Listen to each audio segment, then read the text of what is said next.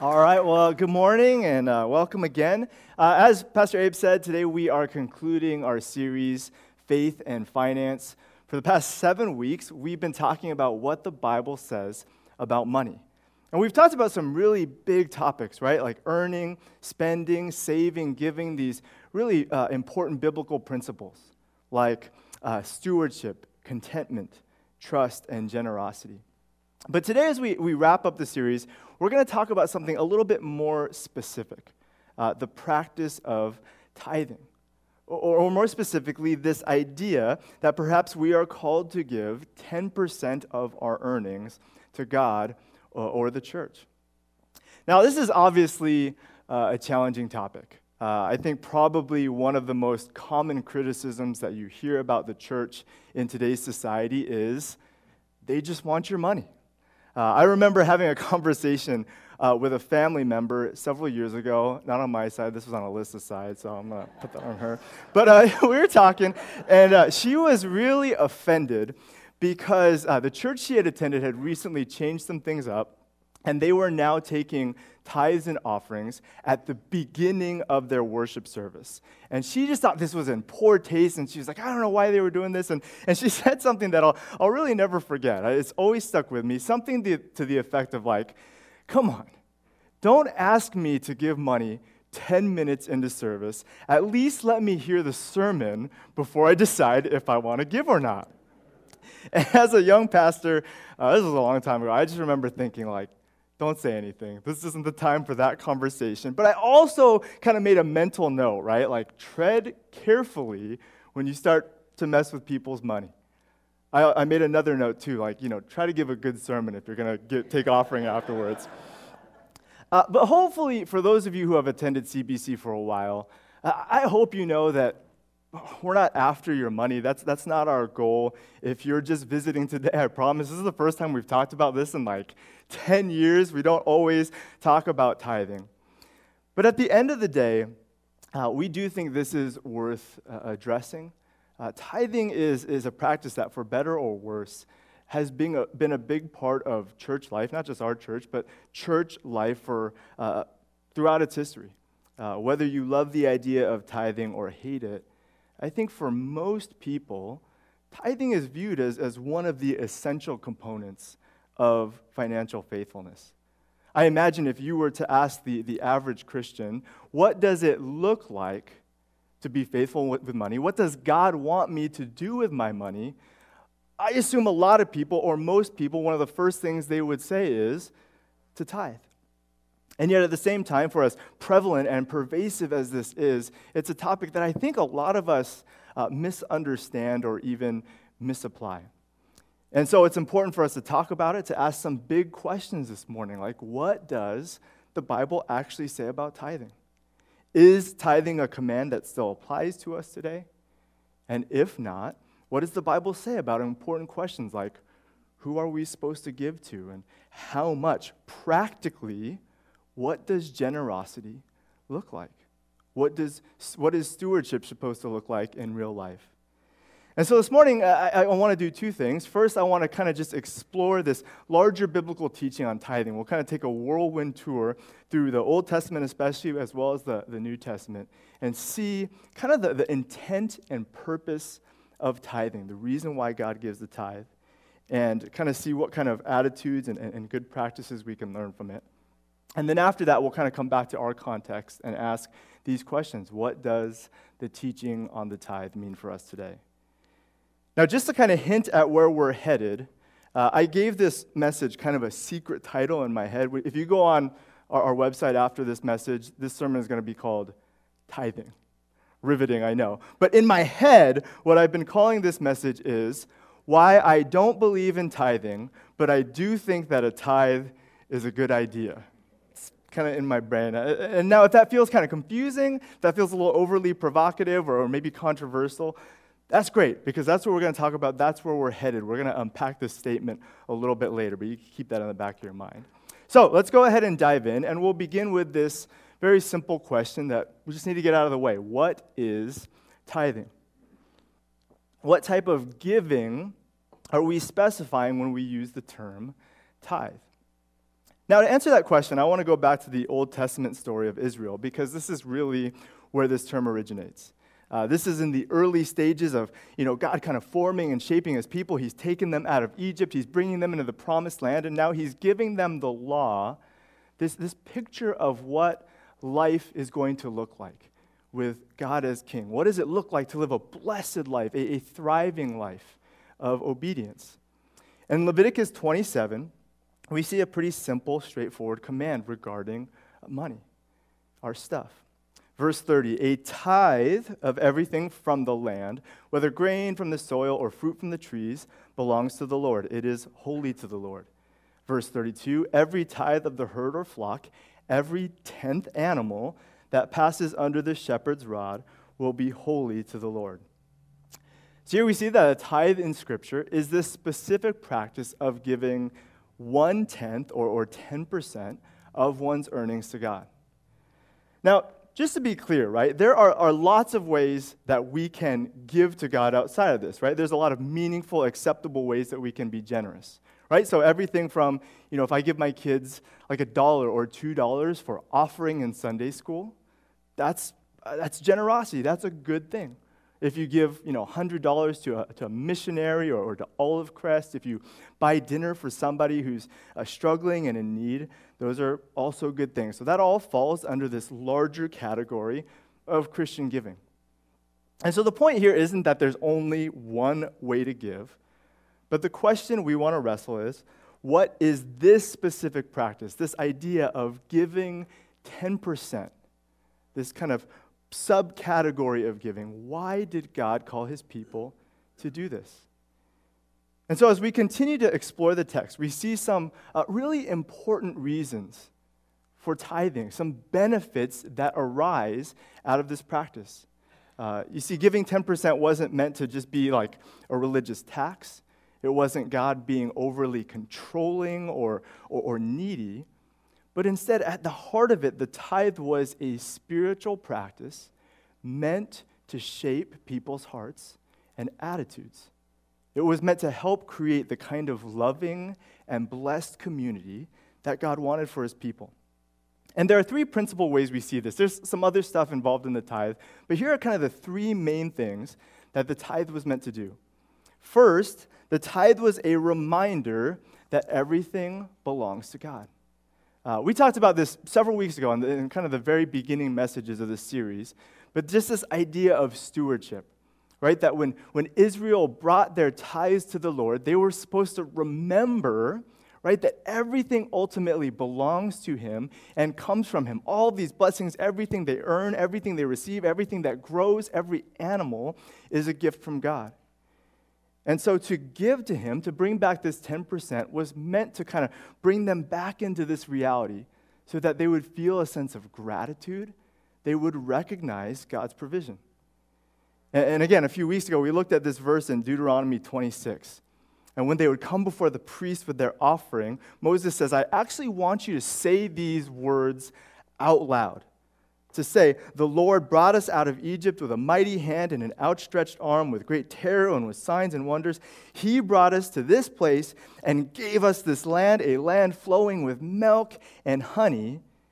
And so now I bring the first fruits of the soil that you, Lord, have given me. And so really kind of this practice, right, of bringing this 10% to God was a way of teaching Israel reliance on God. The 10% helped them to remember that God had taken care of them. And looking ahead, it was a reminder that even as they gave, even as they showed generosity, that God would continue to provide for them as they walked in obedience. And so at the heart of the tithe is God using this practice to shape people's hearts, to know God, to know what he was like, and to experience his provision. On top of that, the tithe also had some important practical value. For one thing, it was meant to remind people of their responsibility to care for the needs of others.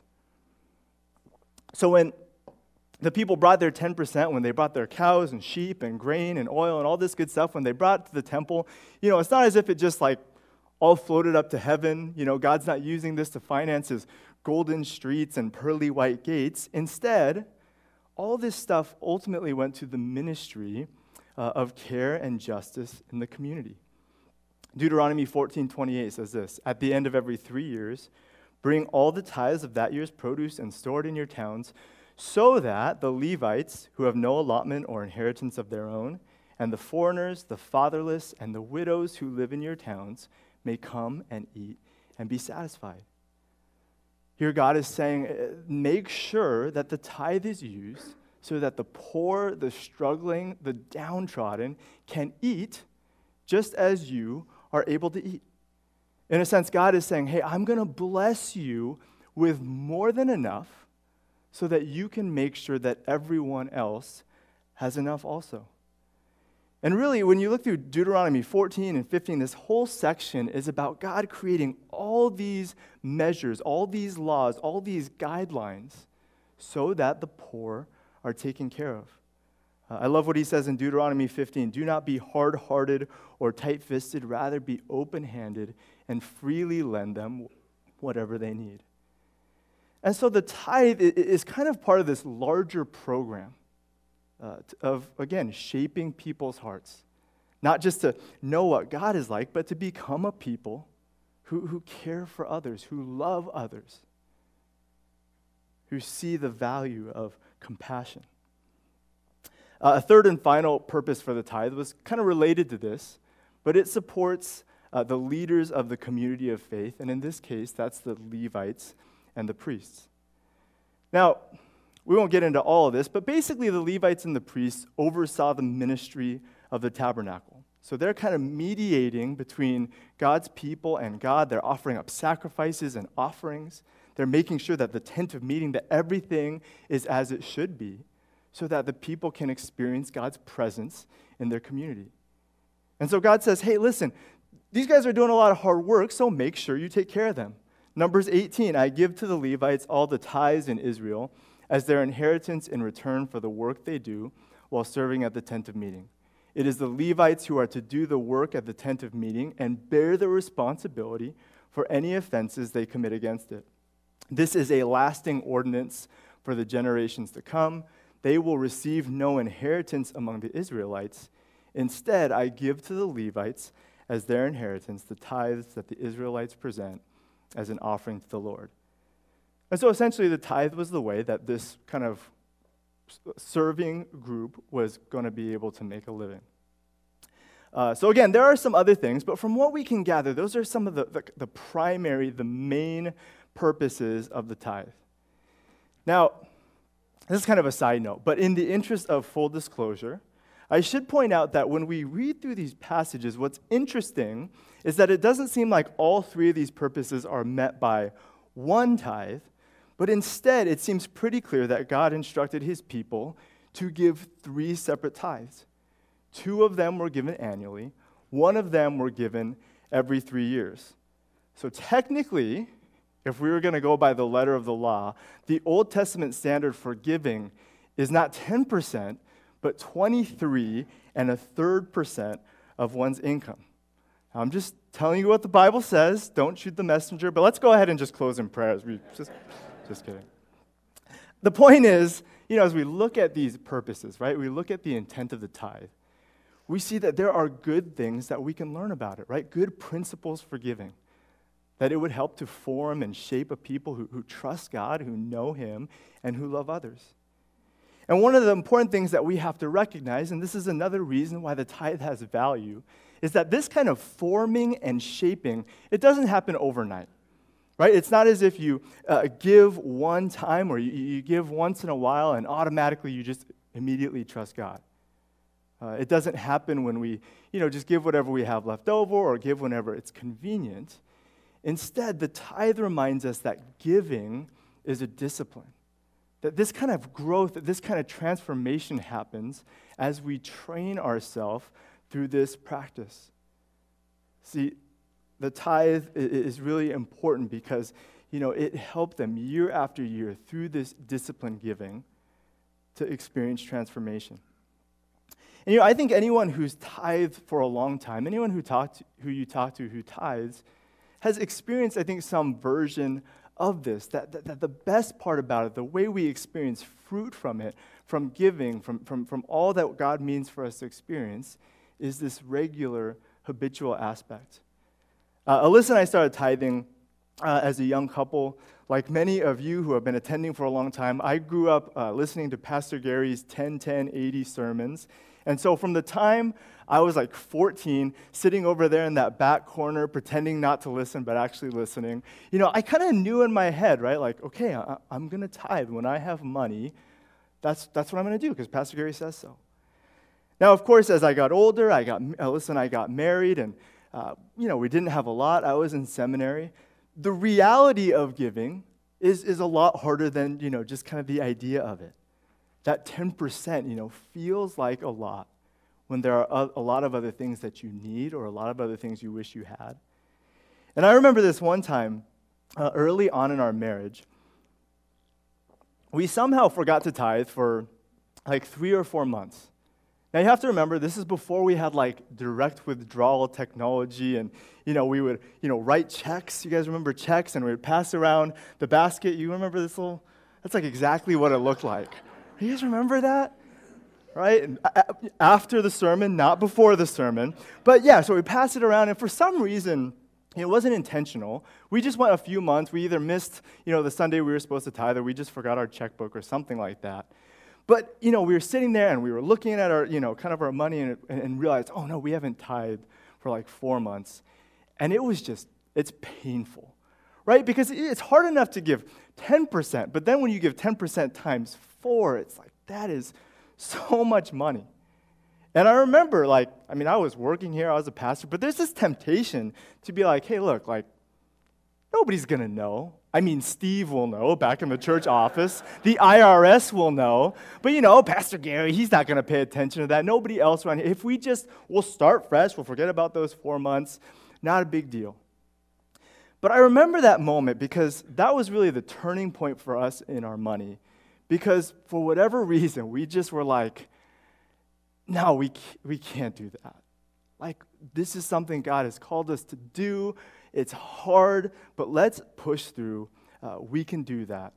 And a lot of that rose out of just the years that we'd experienced of tithing and seeing God provide. And in the weeks and months that followed after that, what we saw was God continued to provide. We saw God continue to bless us. And over the years, as we've tithed after that, every year, every time an opportunity comes where we can give more or give to a missionary or give to some other thing, it becomes a little bit easier.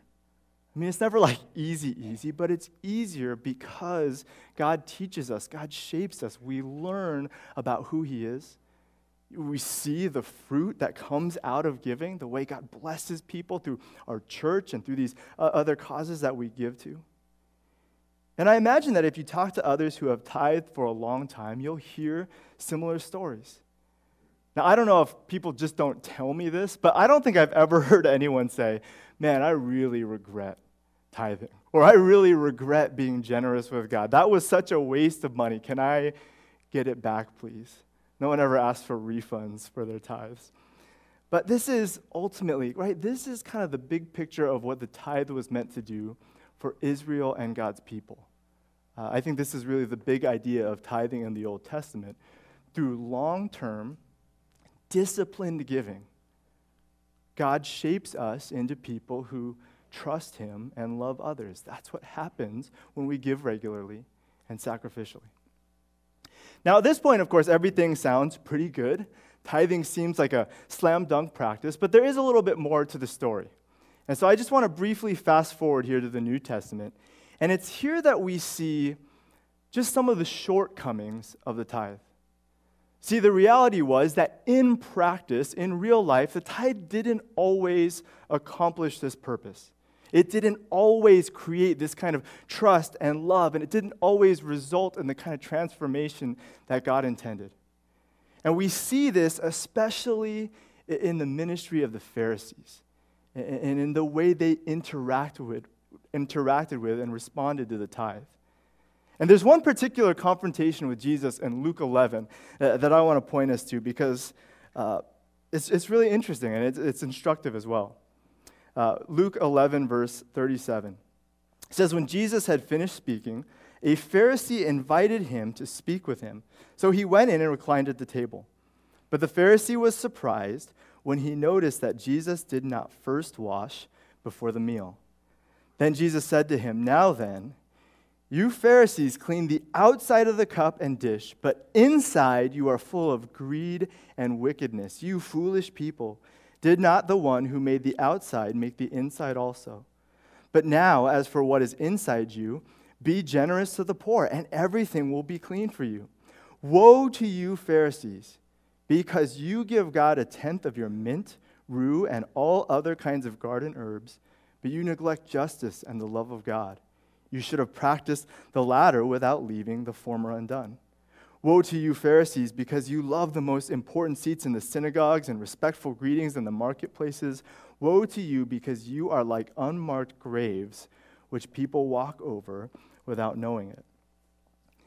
Now, this is honestly one of Jesus' most brutal takedowns. He holds nothing back as he just utterly rebukes the Pharisees.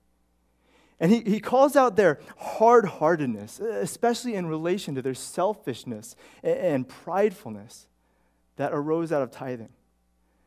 See, the Pharisees were ultra-obedient.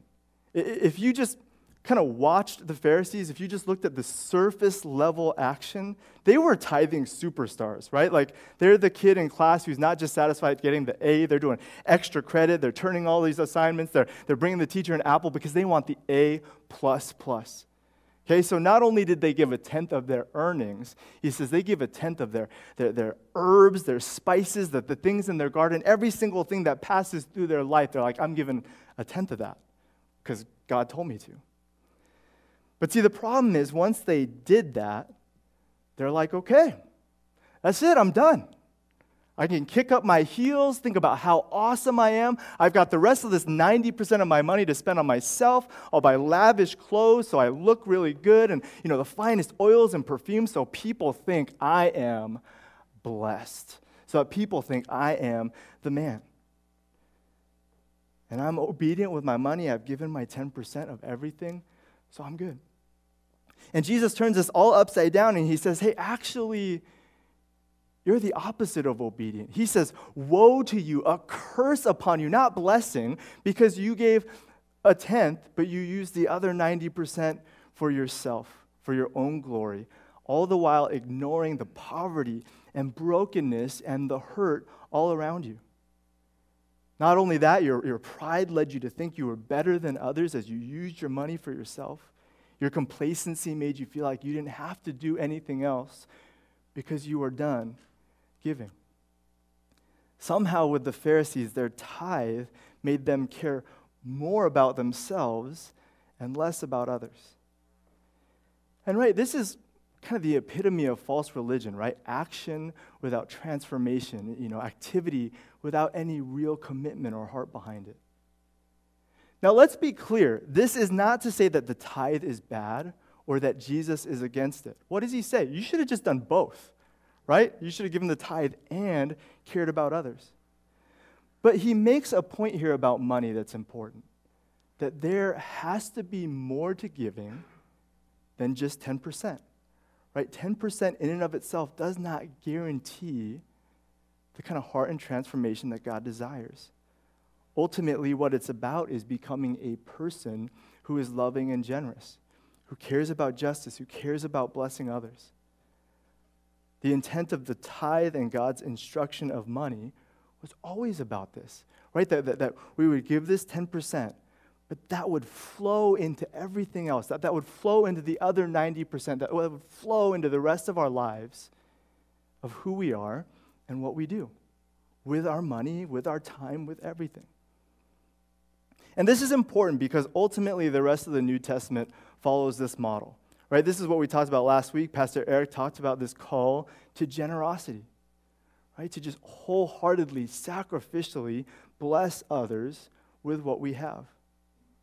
And throughout the New Testament, the emphasis is never really on a set amount, but on this larger goal that those in need would be cared for, that those with much would gladly give to those with less, and everyone would look for ways to contribute to the needs of others.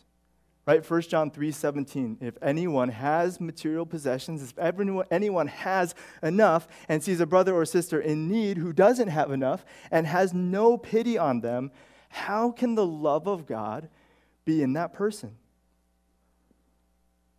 James 1:27, religion that God our Father accepts as pure and faultless is this, to look after the orphans and widows in their distress, and to keep oneself from being polluted by the world. See, again, this is the larger goal of any Christian giving. And while the story in Scripture begins with 10%, what it ends with is love and justice and sacrifice. Not just doing generous things, but becoming generous people. Now that gives us, I think, kind of a larger picture of kind of the development of the tithe throughout Scripture. And so now we can kind of come back to our context a little bit and ask some very specific questions. Like, what does this mean for us? How much we give and who we give to and why we give? What do I mean when I say that I don't believe in tithing, but I think a tithe is a good idea? Now, there are three important applications I want to hit. And I think these are three ways that the tithe does speak into our context. We can learn about giving from the tithe, but it's not a complete picture. So first thing, tithing is a good practice, but it isn't a command for the church. Now, before I go any further, I do want to say that there are a lot of great people, faithful pastors, who will disagree with this conclusion. I know for many people, and myself included, tithing has been a really rewarding and meaningful practice. I have benefited from someone saying, you are called to tithe. But at the same time, when I study Scripture, and especially the New Testament teaching on Scripture, I don't see a clear case for me as your pastor to be able to say that tithing is definitely a command that the church was meant to obey, that we are meant to kind of adopt this practice from the Old Testament, and so it is your obligation, it is your expectation that you would always give 10%. And when you look at the New Testament teaching, one of the things that stands out that's pretty noticeable is that no one ever says, keep tithing. Right? One of the things that we've talked about in this series is how often the biblical writers in the New Testament talk about money. Jesus did, Paul did, Peter did, James did. All these guys were like, be careful of greed, be generous, make sure that you are faithful with your money. But no one really says, hey, keep tithing. Tithing was a good practice. Let's keep doing it. And in fact, when you look closely, there's lots of evidence that there's kind of a New Testament guideline that supersedes the tithe. This idea of proportionality, that we are called to give according to our means. We see this first in Jesus' ministry. In Luke 18, we talked about this a few weeks ago. A young man comes up to Jesus, says, hey, how do I inherit eternal life? And Jesus says, I have a number for you, 100%. Give everything, sell everything you have to the poor, and then come, follow me. A mere chapter later, he talks to Zacchaeus, and he commends him for giving away 50%. He also pays back those that he's cheated by 4 times. Rather than emphasizing a one-size-fits-all approach, Jesus looks at each person and asks, what does real generosity, what does real repentance, what does real commitment look like for you? Perhaps even more telling is Paul's instruction on giving in 2 Corinthians. And this is kind of a confusing passage, but Paul basically is writing this letter to believers in Corinth, and he's asking them, hey, will you give to this collection in Jerusalem? These believers there are struggling. I want you to give. And he doesn't mention 10%. He doesn't mention the tithe. But he says this really interesting thing in chapter 8. He says, our desire is not that others might be relieved while you are hard-pressed, but that there might be equality. At the present time, your plenty will supply what they need, so that in turn, right, someday their plenty will supply what you need. The goal is equality. Here's what scholar Craig Blomberg says about this passage. At the risk of belaboring the obvious, unless every person in a given Christian community had exactly the same needs and the same resources all the time, no fixed percentage could ever legislate generosity. All other things being equal, a person in the United States in the early 2010s earning only $20,000 a year in after-tax income might find it a huge burden to give 10% or $2,000 to God's work in the world, while the person earning $200,000, again, after-tax income, and giving only 10%, $20,000, might find it difficult to justify before God any claim to be generous. Now, I think this is an interesting idea because it speaks to the reality of our context in our world. And both Paul and Blomberg recognize a problem with 10% as the standard for giving. See, on one hand, for many people, 10% is just too much. Now, we see in Scripture places where God or Jesus praises those who give sacrificially, even the poor. This is not to say that the poor don't have to give. But there are times when 10% creates a hardship that God didn't intend. And when you think about the Old Testament tithe, there were times when some people were not meant to give the tithe, but they were meant to receive it, right? Think about the widows, the orphans, the foreigners. They were the ones who were supposed to be the recipients of the tithe rather than those giving it. Now, I think even more important and more challenging for our context is the other side of the equation. What Paul says and what Blomberg says is that oftentimes 10% is actually far too little. That for those who have much, 10% is kind of a low bar when we think about being generous. And in fact, this is one of the biggest criticisms of the tithe in today's culture, is that at times it can become a little bit of a crutch for those who have a lot. And I wouldn't say that anyone here has, the attitudes of a Pharisee or anyone is Pharisee-like, but it can be easy, I think. I've done this myself, to kind of have that mentality of like, hey, I gave my 10%, so I'm good. There's so much of spiritual life that's hard and ongoing. It's like I struggle to read my Bible and pray every day. I struggle with all these different things, and I want to go here. But hey, this 10% thing, at least I can do that. That's done with. I'm good. I've been faithful with my money. But all the while, we're numb or oblivious to the needs around us. The point is that in the New Testament, the goal never seems to be a number, but this ongoing question. This honest evaluation for each person individually. What do I have? And what do others need? And what does God want me to do about that? Now, this brings us to our second application for tithing. And again, this is kind of just my opinion, my interpretation of what we've been talking about. But 10% can be a good starting point as long as the goal is radical generosity. So if you're just starting out, or if you're thinking about giving, maybe throughout this series, you've been convicted, okay, I'm going to start giving. I'm going to be more generous with my money. I'm going to come next Sunday, and I'm going to start tithing. And then you show up, and Pastor Barron says, no, actually, don't tithe. You're like, okay, how much should I give? Where do I start? Just give me something. Help me out here. And honestly, I do think this is where the idea of a tithe just has practical value for us. While I wouldn't say every single person, no matter the circumstances, has to give 10%, I would say for every single person, 10% is a good idea if you're not sure where to start. A tithe of your income is a practical way to start giving. And there's a lot of reasons for that, right? In a lot of situations, in most cases, for most Christians, 10% is doable. We have generations and generations of Christians who have been giving 10%, and that tends to be a doable number. I think 10% is also helpful because it's just a consistent, clear, nice, round number to aspire to. It's a number that helps us with planning and budgeting and saving. And ultimately, it's challenging. 10% is still a lot. Even though the New Testament might say, consider giving more, let's not pretend that 10% isn't a number that's worth aspiring to if you're not giving that much already.